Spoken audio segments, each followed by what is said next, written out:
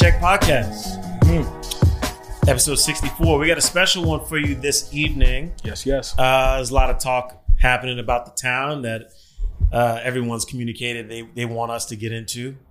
And so we're going to get into it. So we got a lot in the agenda, but first things first, allow us to introduce ourselves. My name is Perry. I'm Rashawn. And we make up the Risk Check Podcast. Tonight, we have a very special friend. Very special of the pod. You might recognize him from an earlier episode where he was a guest, but tonight he's our guest co-host. Yes.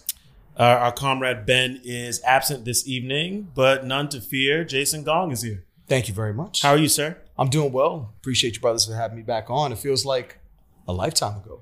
It's a little reunion. Yeah. Feels absolutely. good. It's good to see you. It's good to be here. Thank you. Yeah. So for those that don't know, if you are in the dark, Jason, we had him on almost a year ago. Probably Over a year. ago. It was May of 22. Wow. So a year and a half almost. A Crazy. year and a half almost. Yeah. And Jason had just launched Complecto. Yes. And you want to take them through, the audience, a little bit about what Complecto is and what brought it to fruition? Absolutely. So Complecto is a community and a platform that is focused on advancing diversity and inclusion in the watch industry and the collecting community more broadly. And really what we're focused on is elevating underrepresented voices in the space. Mm-hmm. And, it was born out of my desire to create something that I wish existed, right? Which was a space for enthusiasts, collectors, people who just were passionate about watches, curious about watches, a space where all those folks could just get together and connect and share without the pretense, without any judgment, without having to worry about whether they were knowledgeable enough or if the watch on their wrist was expensive enough. Participating in the hobby as a collector for a long time, I had been in a lot of spaces where there just were so many barriers to entry. Right. Whether it was your knowledge or your perceived perception of how much you knew or, what you were wearing. Right. For example, there's some people, they believe the sun rises and sets with Rolex. Sure. Right. And there are some people that can't stand Rolex. Yeah. Right. And you got folks all across that spectrum. And for me, I just felt like this should be a lot easier. It should be a lot lighter. It should be fun. It's a hobby. It's supposed to be fun. It should be fun. So that's what Complecto is about. It's about creating access and opportunities for folks that historically haven't been in spaces, right? Like the ones that we have the opportunity to be in, to give them that level of access, to give them exposure to the brands. And equally important, right, is giving brands in the industry exposure to people like us. Yes. Right. People that come from communities like the ones that we come from, people who the brands in the industry don't necessarily understand very well, don't necessarily know how to engage in a way that is authentic. Right. And so Complecto provides an opportunity to connect the, largely underrepresented consumer, collector, enthusiast with the brands in the industry. And we help to facilitate that dialogue. We create value on both sides. Yeah. And we're working with brands to help them find ways to meaningfully and authentically engage with the customers that I believe represent the future of the industry. Yeah. No, that's incredible. I remember when we first met and, you had this drawn out conceptually. And I was very impressed. And then to see you, have brought it to fruition and to have experienced it for myself. And I'm sure Rashawn can attest to this as well. But one of the things that was really impressive was how it's almost a full 360 degrees ethos about inclusivity and diversity, and not just diversity in the people occupying the space, but diversity in backgrounds, whether economic or cultural, and diversity in collection. Absolutely. And I was just so taken aback by that. And I still am at every event I attend. So kudos to you, my man. Appreciate and I know it. you got some more stuff cooking up this year, so we're going to get to that later. Yeah. But before we continue, we have to have our honorary wrist check, as is tradition. Yes. The man who never repeats a watch. Yes. What do you got on tonight? One I haven't seen in a while. One that hasn't been seen in a while. One of my favorites that you own, as a matter of fact. Yes. I am wearing the Rolex Cellini Danos. Classic. Two-tone precious metal. white gold with the rose gold bezel, rose gold hands and indices. Heater.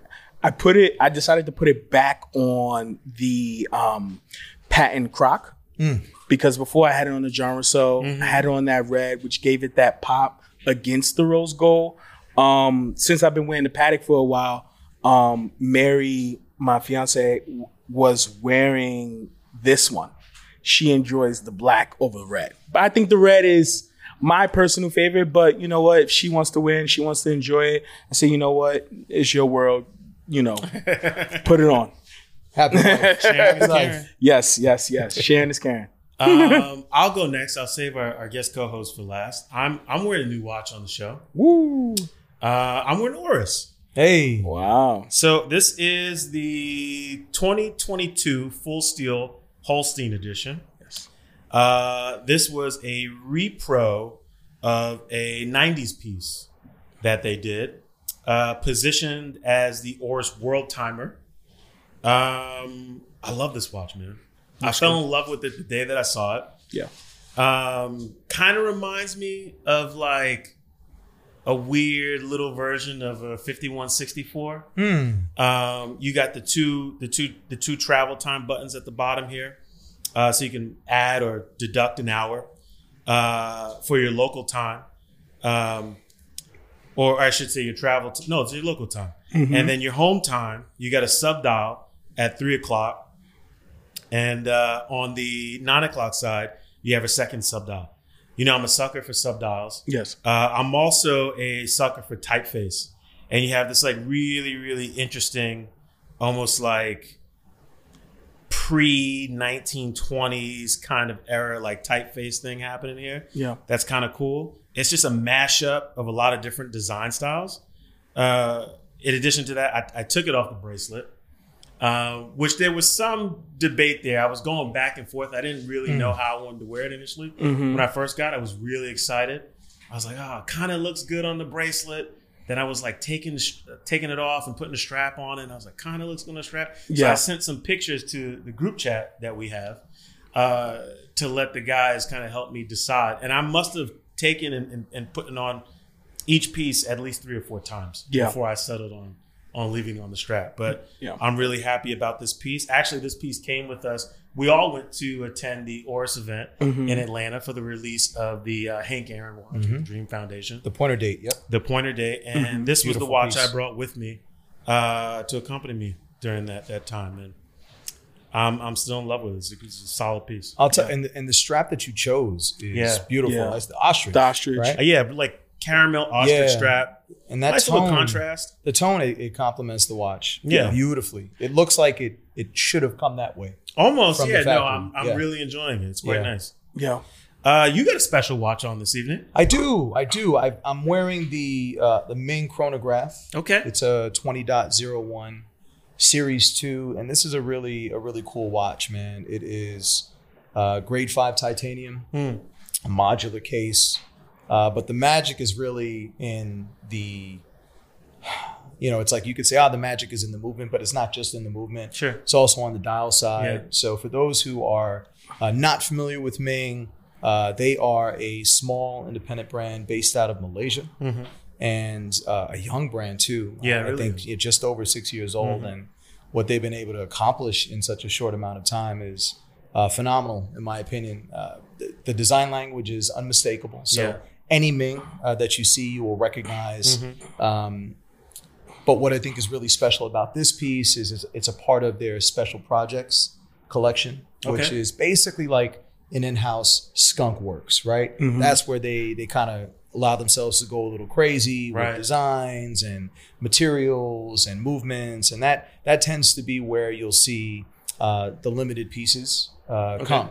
And so this is powered by an Agengraph, which is made by Agenor.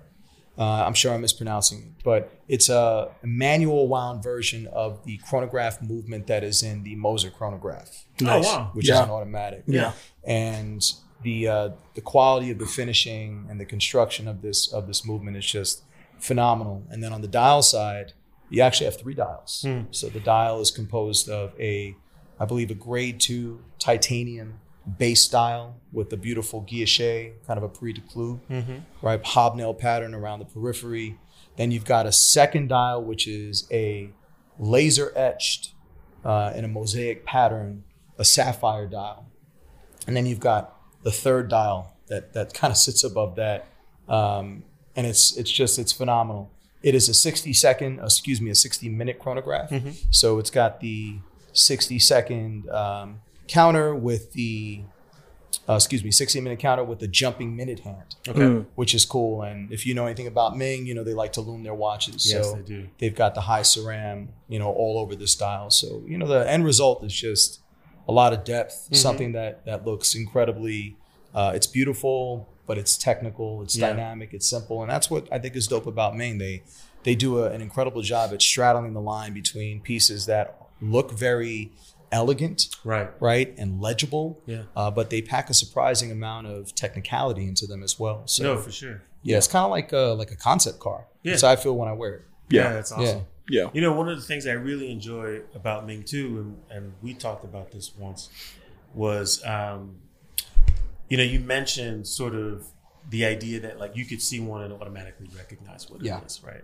And I think oftentimes we can take for granted how difficult that actually is to pull off. Yes. Right? How do you make something that you've seen a billion times over fresh? Yes. Right? How do you make it feel new? And it's not many companies that have been able to channel that. Yep. Where, especially in case design, where you could see something from across the room, they have their own design language that resonates. You automatically know what that is. Moser's a brand that comes to mind for sure. Yep. And then you think about some of the more iconic styles that are really popular today. But Ming, I think, is also a company that has hit that and struck that chord. Yeah. And it's a lovely watch. It's really nice. They really have their own design language. Once you know the brand, you also realize that they have an amazing cult following. Yes. Like a lot of guys that I know that own Mings have at minimum two. At least two. It's rare to find the Ming collector that only has one Ming. Yes. And I'll be honest, when Ming first came out, I was, I thought that they were cool watches, but I wasn't captivated by them. And there's a community that I'm a part of called the Watch Club Society. And there are a number of really fervent supporters of the Ming brand, real evangelists. And over time, as they started purchasing and collecting more Mings, and I got more exposure to the brand, I came to appreciate, virtues of the watch that I think make the brand really unique. From other brands, other manufacturers. It's like they don't manufacture these watches; they design them, right? And they work with a portfolio of partners that help to bring these watches to life, right? Folks that are making and finishing the cases, folks that are making the movements, making the dials, and so it's this collaborative effort, right? That I think is really dope. That you've got all these different partners that help to bring this vision to life. So it's a non-traditional way, right, of creating watches. And to the point you made, from a design language standpoint, that's probably the single most difficult thing to achieve, really in any discipline, right? It's not just watchmaking, right? You could look at architecture, you look at cars, right? Just from a design standpoint, to be able to create an aesthetic that is unmistakably yours is probably the hardest thing to achieve. It really is, which is why you see so many brands, right, copy or be inspired by, right? They pay homage to icons like the Royal Oak or like the Submariner or the Datejust and the Day-Date, right? There's a reason why those are the most copied designs, because they're just great designs. It's that good. So, that just, I think, is it speaks volumes, right? To, Ming and his mind and his ability to create, an aesthetic that is unmistakable, and it's caught on. Yeah, it has. It's caught on. It really has. Yeah. Speaking of communities, speaking of evangelists, you recently attended an event, a good friend of ours. Shout out to Jonathan Ferreira. Yes. And Blue Watches. Awesome watches, man. Awesome watches. Yeah. Talk about building an aesthetic. So here's someone, he's, the cool thing about brands like Ming and brands like Brew is you actually have access to their founders. Yes. That's the biggest value proposition. That is such an underrated thing. It really is. That's how I ended up getting this watch. Wow. Ming was in town last year. He was taking meetings with just different enthusiasts and collective communities. And so I had an opportunity to attend, one of these meet and greets, right? And I got to see this watch in person. Because when it first came out, it was in the middle of COVID. There was no way to see it in person. Yeah. And, it was an expensive proposition to put a 50% deposit down on a watch, sight unseen, And so they flew, and I thought I missed my opportunity. And so I was able to actually handle the watch in person. When I did, I was like, I fucked up. Yeah. It was one of those moments where it's like, as soon as I saw it and I had an opportunity to speak to the team that designed it, no brainer. So anyway, I got put on a wait list and one became available, and here I am. But to the point that you made, right? Like, Jonathan is another one of those types of guys. And Jonathan just released a new watch, the Brew Metric. Yes. Yeah, the automatic. It's a cool watch. Super cool. And so again, you got to attend this event, and did you get to handle the watch? I did get to handle the watch. A collector friend of mine had purchased one. Oh wow! And so he had one. And I'll tell you, man, I've had the opportunity to spend a lot of time with Brew watches. They're very popular among the enthusiast community, certainly here in New York, right? And I've had the opportunity to spend a decent amount of time with Jonathan this year, in particular, at the Wind Up Watch Fairs, where Complecto has had a presence as a sponsor along with Brew. So I've had a chance to really handle the watches and see them out in the wild. And again, we talk about unmistakable design. When you see a brew out in the wild, you know exactly what it is. Yeah. And again, achieving that is, I think, such a remarkable feat. And what Jonathan has been able to achieve again in, I think, 9 years, the brand has been around. It's crazy. It's a baby. Yeah, it's phenomenal. And so it was awesome to be at this event that he had hosted. I think it was in an art gallery type of a space right on Broad Street on Broadway, right off of Canal. And a beautiful space. Obviously, he had all of the watches out, which was wonderful. But he had a really cool digital art installation as well, which I really appreciated. And highlighting what was a really awesome campaign for the automatic metric. He's a big sports car guy. He's got a GT3, so there was a really dope, kind of a GT3, metric automatic campaign, and all the different screens, the lights. It was dope. It was interactive. It was an experience. That's awesome. But what made that experience so great? It wasn't the watches. It wasn't all the amazing people that show up to support the brand. It wasn't the installation. It's Jonathan. Yeah, and he's so. The humility, that guy has, anyone that's ever had a conversation with Jonathan, he has one of these rare qualities as a person that when you're speaking to him, it's like you're the only person. It's like you're the only person in the room. Nah, he's really good at that. He's so present, and he's so sincere in the way that he engages with you. And for a guy like him to have had the success that he's had, still be at the ground floor of his business, shaking hands with people at these fairs, delivering watches to people. That is that's something that is just it's really rare to find in this business. Yeah, it's incredibly rare, but it's also a testament to what's important. And having you on with us today, I think, kind of reinforces that in this community. And I think that's something that resonates with Jonathan when you get to know him and he understands the value of that. And man, I wish I could have attended this event. We got to make the next one because it looked like it was a lot of fun. It was a lot of fun. Yeah, it was a vibe. So shout out to Jonathan. Congrats to you. I know he's got some more stuff coming down the pipeline. Oh yeah. And we got to have you on the show, man. I sent you a text message. You got to respond to me, dog. But we'll get you on here. And I look forward to having you. Many congrats and much success on the latest watch. And I know you got some more brewing, and we look forward to that. He's got some more brewing, huh? Yeah. There you go. Pun intended. That if he was on here, that might have to be the name of his episode. That's good. That's a good one. I didn't even do that on purpose. Wow. When you're good, those are the best ones, man. What do they tell you? So we got a new watch that's coming out. Yes. Coming out when this airs. Not our watch. Speaking of, community, evangelist, engagement, shout out to Swatch Group. Yes. They got another, you guessed it, Moonswatch coming out. Never saw that. Never saw that coming, right? Yes. And if you remember anything about the initial launch, you know how insane that was. Yes. Every launch thereafter, almost just as crazy, popping up in sort of like random cities globally. But if we can go back to the original release, there was what became the most sought after piece, Yes, which was recalled because it was staining everybody's wrist. Yes. And that was the Moonswatch Neptune.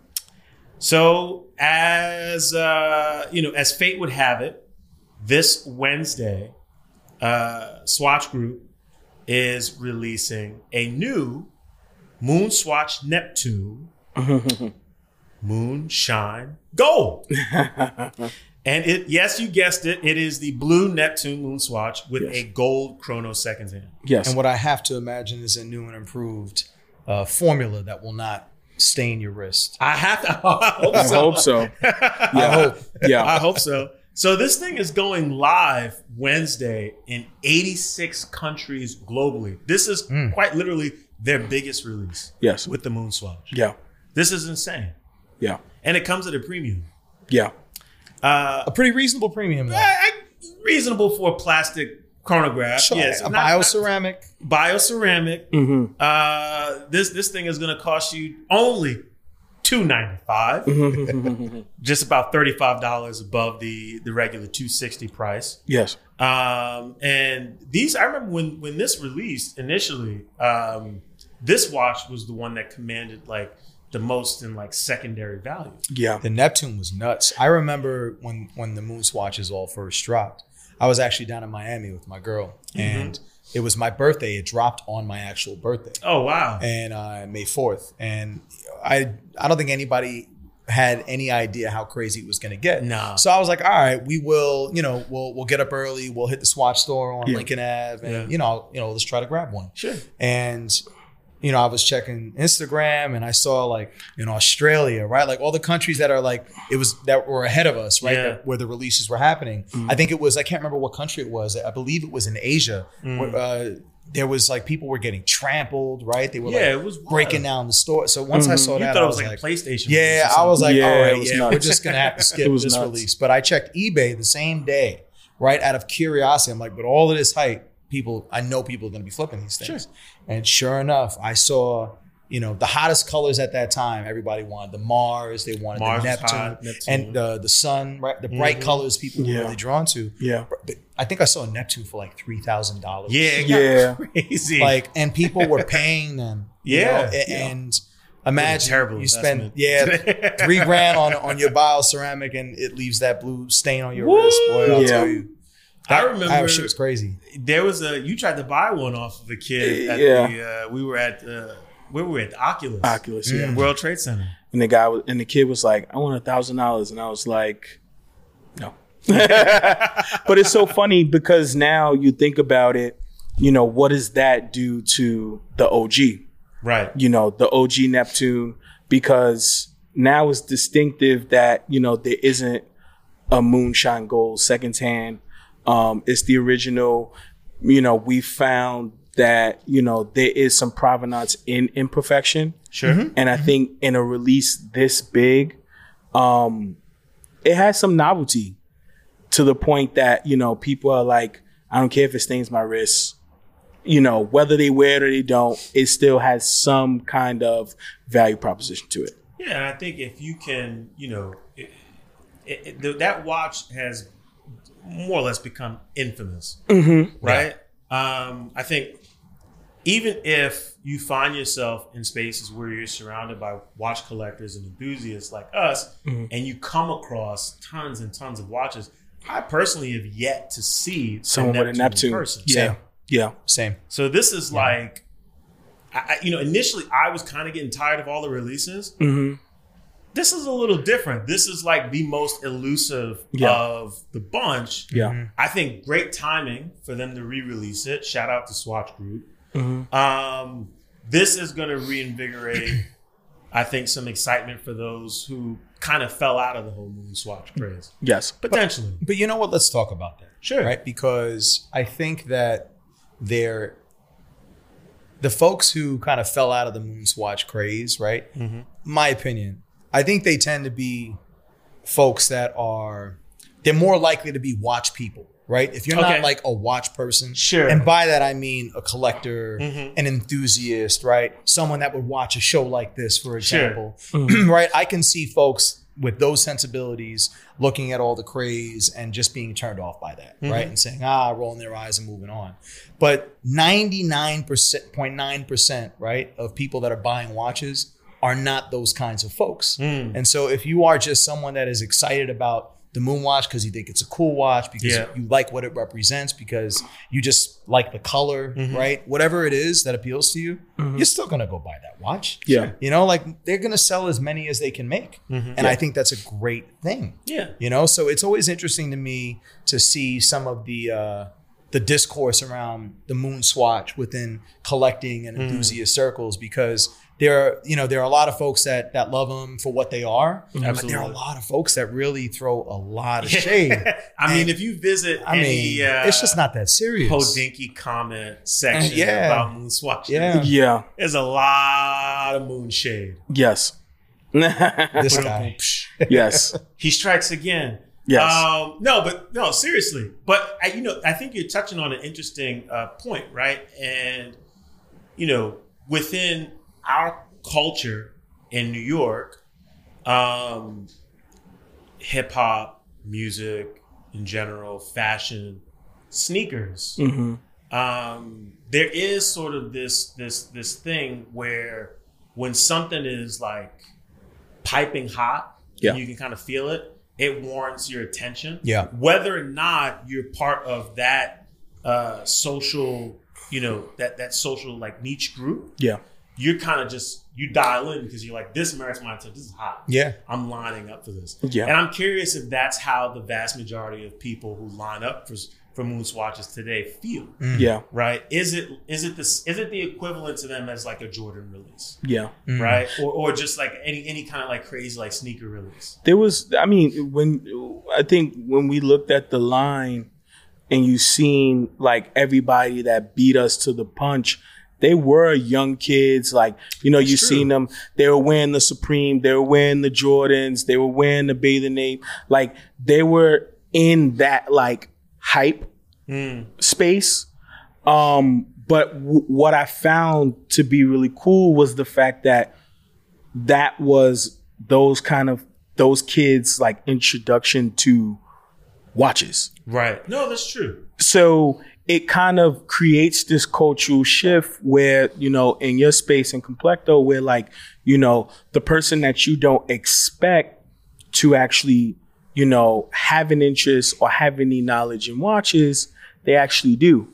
And you see it today. Like, I've seen like people that like you would never think in a million years that they'd be interested in watches. And, I was talking to a young kid, and he was like, I was like, what you know about these? And he was like, yeah, my daddy owns a bunch of Breitlands. Like, you know what I mean? And like, that's like their intro, the same as like how it was for us. It's like, my dad wore a Rolex, so I was gifted a G-Shock when I was a kid, like all those kind of things. And now you have this like, sneaker culture or like this hype culture that, brings them in it as well. And then it can then turn over the idea of, like you said, are they just buying it because it's the hottest thing, smoking, or, is this something that they're truly interested in? And how cool is it that for, a good majority of people who lined up because this was a hot thing to line up for, how cool is it that in many cases their first watch is going to be a Speedmaster? Yeah. I think that's pretty cool. I think it is pretty cool. Careful, shout out. You might piss some people off by calling it a Speedmaster now. Oh, excuse me. You guys, all you guys. It's still a Speedmaster. It's still a Speedmaster. It's a Speedmaster. So Mega Moonswatch Speedmaster. Yes. Continuing on the theme of, introduction, clashing of worlds, we had another release that just happened this week. With a very high-end luxury brand, the Steam brand, and a very, it's very well established and respected fashion designer. Audemars Piguet released a number of watches, a collection, if you will, with Matthew Williams. Yes. Of 1017 Alex Studios. If you know anything about Matthew Williams and Alex Studios, Matthew Williams comes from the school of Kanye West. He's part founder of Donda, came up with Virgil and Heron Preston building Ben Trill. Yeah. And as a matter of fact, today I think he serves as the creative director for Givenchy. So this is someone with deep ties in the world of design, streetwear, art, fashion. And I thought it was interesting because it's almost like, we kind of got this piece before, right? So if you know anything about the Alex Studios, situation with Matthew Williams, a couple of years ago, he did an AP. It was like an edition of 40 with Mad Paris. Mad Paris, yeah. Shout out to Mad Paris. Mad Paris is a company that they customize watches. Yes. And to be honest, they do pretty stellar work. Have you had an opportunity to see them in person? I saw a ceramic Mad Paris once. Okay. AP Mad Paris, and I was blown away. I was like, this is really, really good. I've seen Mad Paris, Artisans de Genève. I'm always kind of really impressed with how they're able to keep the spirit of the brand. Yes. But drastically change the personality. Yes. And when you hold on to, I got that to hold one, a Mad Paris watch, or even you can talk about ADG, it still feels like it came from that brand. There's nothing about it that feels cheap. Yeah. The quality is amazing. The build quality is amazing. The colors, the design, everything about it is it's a cool watch. Yes. And then I was just thinking, looking at this release, how cool is it? Even though it's kind of like a reissue, but it's reissued by the brand. Yes. Right? So AP took it upon themselves to go to Matthew Williams and it's like, hey, dude, that was cool. Yeah. Let's give this a run. Yes. Yes. Yeah. It's cool. The coolest part about it too is that it still channels the energy of the brand. They brought back, the two-tone design. Yeah. The minimalist part of the dial, and then it has those little sub dial kind of, but it's not really a sub dial. It's just got those little hands on it, which it is very studious of a Kanye West. It runs a Virgil. on the theme of that whole less is more. Less is more. Right. So you get that, but it still has its original DNA. What was your favorite part about this release, if anything?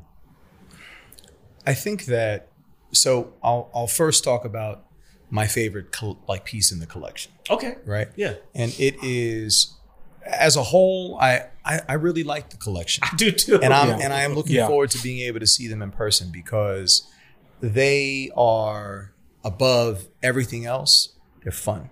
Yeah. Right. And I think what it represents is, one of the most prestigious maisons, right? Not afraid to have fun. Yeah. Right. And not take themselves too seriously. Prices notwithstanding.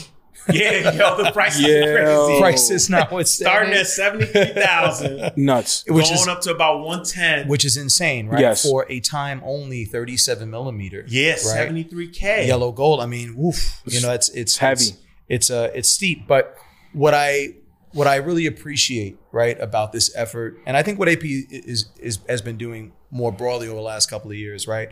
A lot of people, they love to hate the Marvel collaborations. Sure. Right? Yeah. We talk about that. But again, I think it speaks to AP's willingness to explore, dip their toe in the pop culture pond. Absolutely. Right? Recognizing that there is an appetite and there are plenty of people for whom this kind of thing is going to be appealing. But I think philosophically, right, what it reminds me of is high fashion houses, right?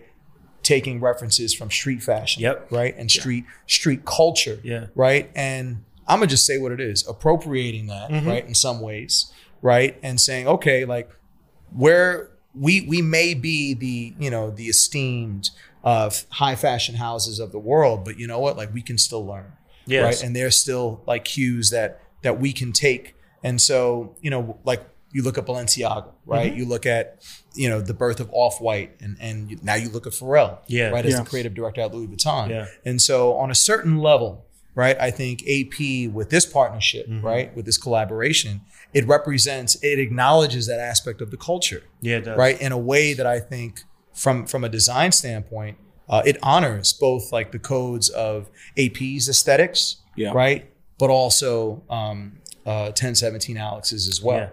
And I think there's integrity in that, and I appreciate that a lot. You know what's really cool too? Shout out to Nori. Because shout out to Noriega. He had Irv Gotti on his show. And I think maybe about the first like 10, 15 minutes, or maybe in the first 5 minutes, Nori, you know, because he's infatuated with watches now. Nori's got the bug. Guy. He's a watch guy. He's freaking out. He's on his run for his third Holy Trinity. Exactly. He's going nuts, and like that man is all the way down a rabbit hole. For all the guests that he has on the show, if they are into watches, like he's like, oh, what is that? What is that? Oh, you got the 8. And he hits the point about the watches, but the funniest thing is like he asks Irv, like, yo, you know, what's your son got on? He's like, oh, he's got the AP. I got this direct from Francois, et cetera, et cetera. Like all of those kind of things. Like I find it very funny that like, you know, although Francois is gone, AP still keeps that tradition of staying very close to pop culture. Because I mean, Irv Gotti is like a very big character, roughneck guy from Queens. Like, most people aren't letting him through the door. But you take someone like Francois to be like, oh, Irv's my guy, even to the point where he's got a nickname for him. He calls him Pumpkin. He calls him Pumpkin, like, you know, which is kind of crazy. But like in that, like you talk about someone like Francois who has a relationship with Irv Gotti, who is like this crazy dude from Queens, but then he also has like a great relationship with like Don Cheadle. It's a matchup. Is becoming the ethos of AP that I'm actually really enjoying. My favorite part about the whole release, and I joined you. You said your favorite was the 37 millimeter. The 37 millimeter. The 37 millimeter is my favorite too. Oh, for sure. Though I do enjoy the offshore. Oh, hell yeah. I think it's still fun. Yeah, absolutely. What I would wear, I would go with the 37. But what I really enjoyed was the photography, the marketing. And there's one photograph in particular, and we'll toss it up for all those to see, that I thought really captured the essence of what this collaboration was. And it was the one where they were all kind of sit down like against the wall, hunched over, and you could kind of see the watch. And it was just like the perfect mashup of like high-end streetwear, luxury, punk, hip-hop, like all of these things mashed up into one photo. I thought the photo was magnificent. And that was what really sold it to me, outside of like me being a fan of AP and me being a fan of 1017 Alex Studios. When I saw that photo, I was like, I get it. I get it. This is hot. You know what I'm saying? And excellent job. Shout out to Matthew Williams. You know, I just think it's a really, really cool release, and it shows me once again why I am still, you know, on the waiting list and chasing down an AP. And the Royal Oak, right? I mean, it's one of the most iconic designs, right? Definitely. Not just one of the most iconic watch designs, but it's one of the most iconic designs of the last century, right? Easily. And it's unfortunately also become, in I think many kind of collector and enthusiast circles, right, a watch that people love to hate. Oh yeah, right. And what I appreciate again about AP is like, they don't give a fuck. They really don't. They're going to keep cranking out all of the Royal Oaks and all these different variations, these different iterations, the offshores. You know, they're going to do collaborations like this. They're going to give you the Marvel stuff, right? And then they're going to give you like the Super Sonnery, right? They're going to give you the skeleton tourbillon, right? And they take a lot of flack for what people perceive them to be, you know, a one-trick pony with the Royal Oak, right? But this is a house that is there in the Holy Trinity for a reason. And whether you like embrace the Royal Oak or not, when you handle these watches, right, the craftsmanship is beyond reproach. It is. It is absolutely beyond reproach. And you know what the Royal Oak to me was always, before it was like a watch, it was a design study. Yeah. Right? Like it was always a form over function type of a watch. It's a sports watch that's got 50 meters of water resistance, right? In its like most basic form, right? But it was never intended to be like that active watch as much as it was intended to be a statement, right? Yeah. And 51 years later now, right? It is still it's more of a statement now, as much of a statement as it's ever been before. It's still relevant. It's a testament to good 100%. design. Love it or hate it, like it's a testament to great design, right? And the staying power of it. And that, again, that seems to be the theme tonight, right? Like talking about good design and the staying power of good design. And like when you are rooted in like just fundamentally sound, good quality design, longevity typically follows. There you go. Agreed. Speaking of longevity, speaking of tradition. Yes. Something happened this week that shook up the watch world. At least here in the U.S. Yeah. I had people out in Geneva that were kind of like unfazed. They're like, really? Whatever. Yeah. That's Which I interesting. thought was interesting. Yeah. Wow. But the big, what some of you like to call evil empire, Yes. that is the Crown, Rolex, purchased Bucherer Yes. this week. Yeah. Didn't see that coming. As a matter of fact, I think it was Watch Pro that broke the news. That was at least where I saw it first. That's where I saw it first also. And I thought it was fake. And I was like, no, this is from The Onion. Yeah. This is Yeah. I didn't believe it. Yeah. Where were you guys when the news broke? What did you think when you first heard it? Oof. It's pretty interesting because I think, it's nuts. I think I might have caught wind of it in the bungalow. Shout out to the bungalow. And, you know, my phone was going off crazy and I was like, hold on, this can't be right. Yeah. And then, you know, you start doing a little bit more research and you're like, oh, this is really happening. Yeah. So then you find so many people that don't know anything about it too. So then you start sharing it and everybody starts freaking out. And then everybody's like, well, what does this mean for the industry? Right. You know, because we know that Rolex is nonprofit. So, you know, and we've thought that they were never going to retail. So to buy a retailer was pretty interesting. Although we've spoke about it off camera, it's like they still have no desire to go into retail. This was just more something to, you know, keep the pristine of, you know, one of their longtime relationships. Do we believe that? I don't know if I believe that. What's your take? I was working. I was behind my laptop and I got the alert and I saw it and I was like, my jaw probably hit the table. I could not believe it. I mean, you know, listen. I It's mean, nuts. I'm sure there were those that weren't shocked, right? But for me, I was shocked because this is like a monumental, you know, shift. It's pretty big. And I, you know, my opinion is I don't think Rolex made this decision in an attempt to kind of preserve, you know, the relationship that they've had with What do Bucherer. you think was the driving factor? I think behind that, this? well, let's take a look at the big picture, right? Sure. Rolex recently in the last year, they rolled out the CPO, right? So they got the certified pre-owned. It's impossible, right, to look at the secondary market and how it's exploded over the last, let's call it 3 to 5 years. Sure. Right. And not see the correlation with the CPO program, right? Which is being rolled out across many retailers, right? Now you've got Bucherer, which has over 100 locations globally. Over 100 locations globally, and they were the first to roll out CPO. Yes. So now they own, right? Now they own Bucherer. So they've got all of those locations. The footprint is global. Yep. And it is, from my perspective, right? Like they are taking ownership of the entire ecosystem, right? They're manufacturing and now they're selling these watches. Yeah. They own all of these points of sale. Yeah. Right. Yes. And they own the CPO program, which is an incredible incentive for people that want to get into the brand, people that want to start relationships, right, with ADs to eventually start to be able to buy new. So I just see this as this kind of has echoes of when I got my first Royal Oak. It was in 2018. It was in like the fall of 2018. And I remember I was living in the Bay Area at the time, Oakland. Shout out to Oakland. Shout out to the Bay Area. And I was trying to find an AD, an AP AD, and there was one in the Bay Area.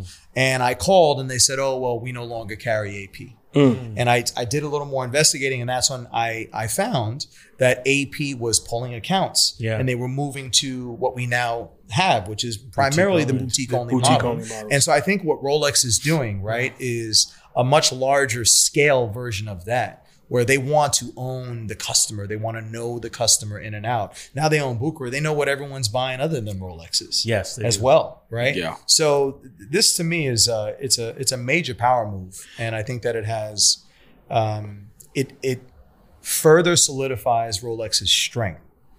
Within the industry, because they were already far and away number one before they made this move. Now, right? Imagine if you are Patek, if you are Breitling, if you are TAG, if you are a Richemont brand or an LVMH brand that's carried by a Bucherer or a Tourneau. I don't know. How do you feel knowing that Rolex is the owner? I know, it's crazy. That's wild. I don't know. What was very funny, you're saying first one over the hill. And when I think about AP was first over the hill. With this move with Rolex, I feel like AP got shot. Because, Rolex acquiring Bucherer, whatever you want to call it, they took something out of the playbook and then just kind of like made it very pretty. So they turned that audible into a flea flicker, and you know what I mean? And then they're going for the touchdown. Yeah. Because them acquiring Bucherer, it doesn't leave as much as a bad taste in the mouth as it did when AP pulled and went like boutique only.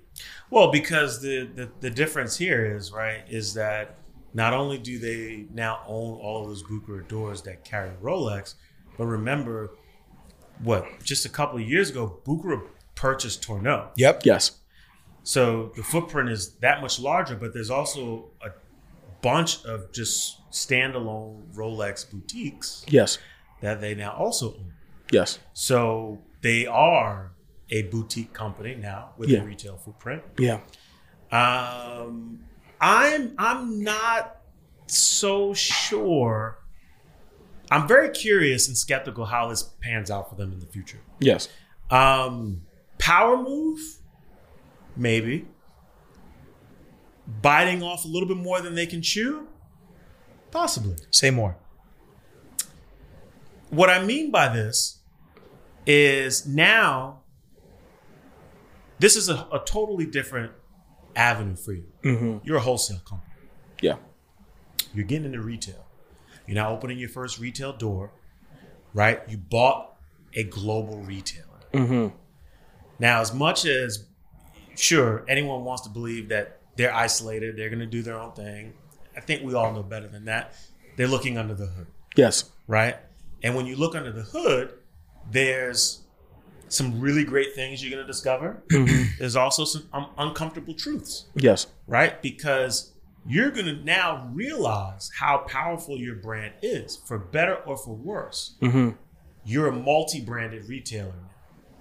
You can't just think about Rolex. You're a multi-branded retailer now. Mm-hmm. And you own a lot of product from a lot of different brands. Yes. That you have to liquidate. But now you guys have retail experience. Sure. Right? Now, what gets folks through the doors at multi-brand retailers? Oh, we know. Right? Sure. So, that's why to me, I feel like it's more of a power move from my perspective, right? Not as I've never worked in retail within the watch industry, but as a collector, I guess as someone who's a part of the industry now, I look at it and I say, man, what does this mean for authorized retailers outside of the Bucherer and Tourneau? Right? So there's that. I thought about that. And what makes me still kind of take the position you're biting off a little more than you can chew is because from my perspective, and speaking as tactfully as I can,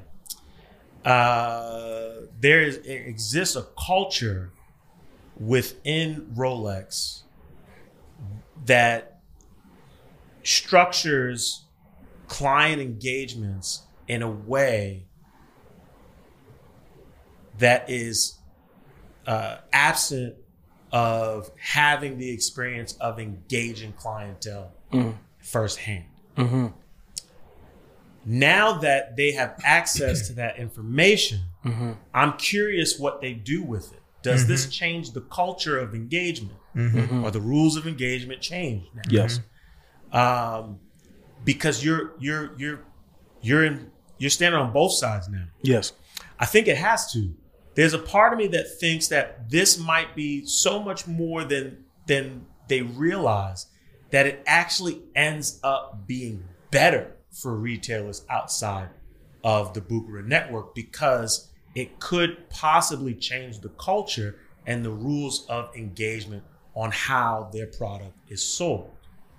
It'll be interesting to see how it unfolds, because I think just from anecdotally, right, conversations that I've had with folks over the last couple of days, I think that there is a perception, and I think the perception may be stronger among the general kind of non-watch aficionado public, that if I want to get a Rolex, I need to go to Bucherer or Tourneau. Yeah. Right? And so with that, you know, will that result in like more feet through those doors, right? And people now feeling I think initially, right? Sure. And people saying, okay, like if this is where I want to build my relationship, right?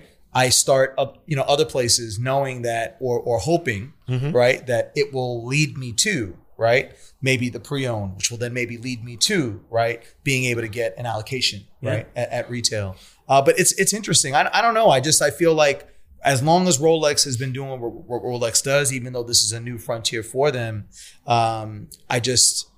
are, I don't know what, top 5 strongest, most recognizable brands in the world for a reason. Yeah. Right. Yeah. So if there's another brand out there that is better at marketing, man, shit, you got a book on the table here, right? About the marketing history at Rolex, right? Yeah. Like, they have written the book, yeah, right, when it comes to marketing. And so that tells me that for them to make a move of this magnitude, they got to have a plan.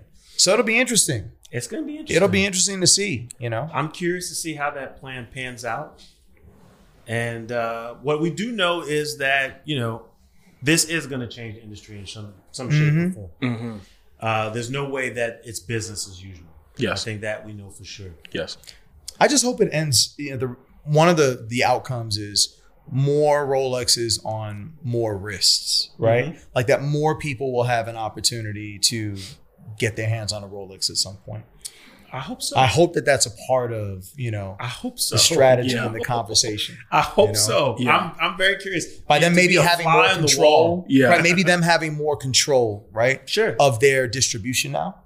Right. Hopefully that will result in more people that have been waiting and wanting to get one for, you know, for forever. Sure. An opportunity, you know, to be able to enjoy the brand. Yeah. Well, we're gonna have to wait and find out. That's for sure. Yes. What a week. And you know, that's not all. So this wraps our initial conversation. But do want to make an announcement. Today, when this airs, you know, we've been teasing you all for a time, but it's finally here. We have the Wrist Check Pod Wolf 1834 collab. Hey. And we'll give you a sneak peek. Our producer's going to take some pictures of this and we'll post it up. But here it is. A labor of love finally delivered to you all. Yes. I present to you the Shuttle, inspired by the Shuttle Loom. Yes. Which, if you know anything about denim, the Shuttle Loom is a manual machine that was used to create high quality denim. This has a denim exterior, which is awesome because it'll fade, it'll patina. But the interior is where it gets crazy. Rashawn, you want to talk about that?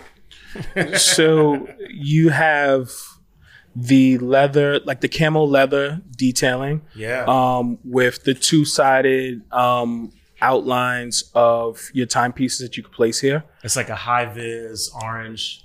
You have the orange detailing with this kind of like Velcro leather strap that kind of keeps your watch in place.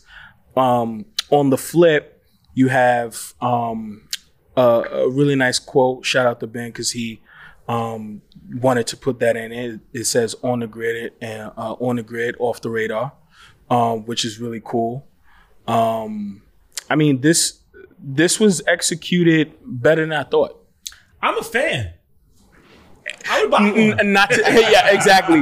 Not to be biased. I mean, even, the story behind it, I think there's a bit of novelty, and it kind of speaks to just like, our DNA as, guys that came up in fashion. Yeah. And students of design and fans of, all things cool. Like, this is it. Like, when I look at this, I think of a chambray shirt and like, camo shorts. No, this is our DNA. This is our personality. It's so uniform.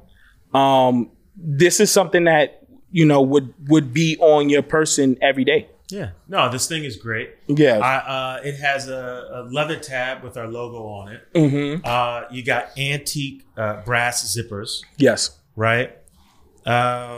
This thing is sweet. It holds 2 watches. It's robust as hell. Wait till we show you guys the video of Ben testing it out. Yes. Where he literally puts his watches in it and swings his cane at it. Yeah. No, this thing is awesome. I'm in love. So this is a limited edition run with Wolf that we did. There's only 250 units available. The price is $222. Yes. Running on the theme of 2. And you can get it now at our website, wristcheckpod.com. Yes. Free shipping. Yes. Dope. Get it while supplies last. Listen, They won't last long. It won't. As someone who is not a member of the Wrist Check Pod and didn't have a hand in the product development, having had an opportunity to handle and just be able to explore the case, it's a really well-made case. It's a beautiful case. Thank you. You guys made some really nice design choices. So just congrats on a really, really dope first product. Hopefully the first of many more to come. Definitely the first of many because it ain't the last. But Jason, you got something you've been cooking up too. What do you got for I us, do. man? I do have something. And as a matter of fact, I have it in this this beautiful... In a Rolex pouch? In a Rolex pouch. Ooh. And, Complecto is dipping our toe into the product pond as well. And for folks that have been, kind of following the movement and the growth of the community has been tremendous. And with that, the appetite, right, for us to start to venture right into doing collaborations as well. And so I am really excited to share that we've got our first watch. Let's go. Yeah, we've got our first watch that's coming. It's going to be launching in late October. And I actually brought it here so you all could check it out. And as you can see, actually, no, you can't see because it's blurred out. But you will be able to get some more details. We're going to be dropping some teasers for the watch in early October.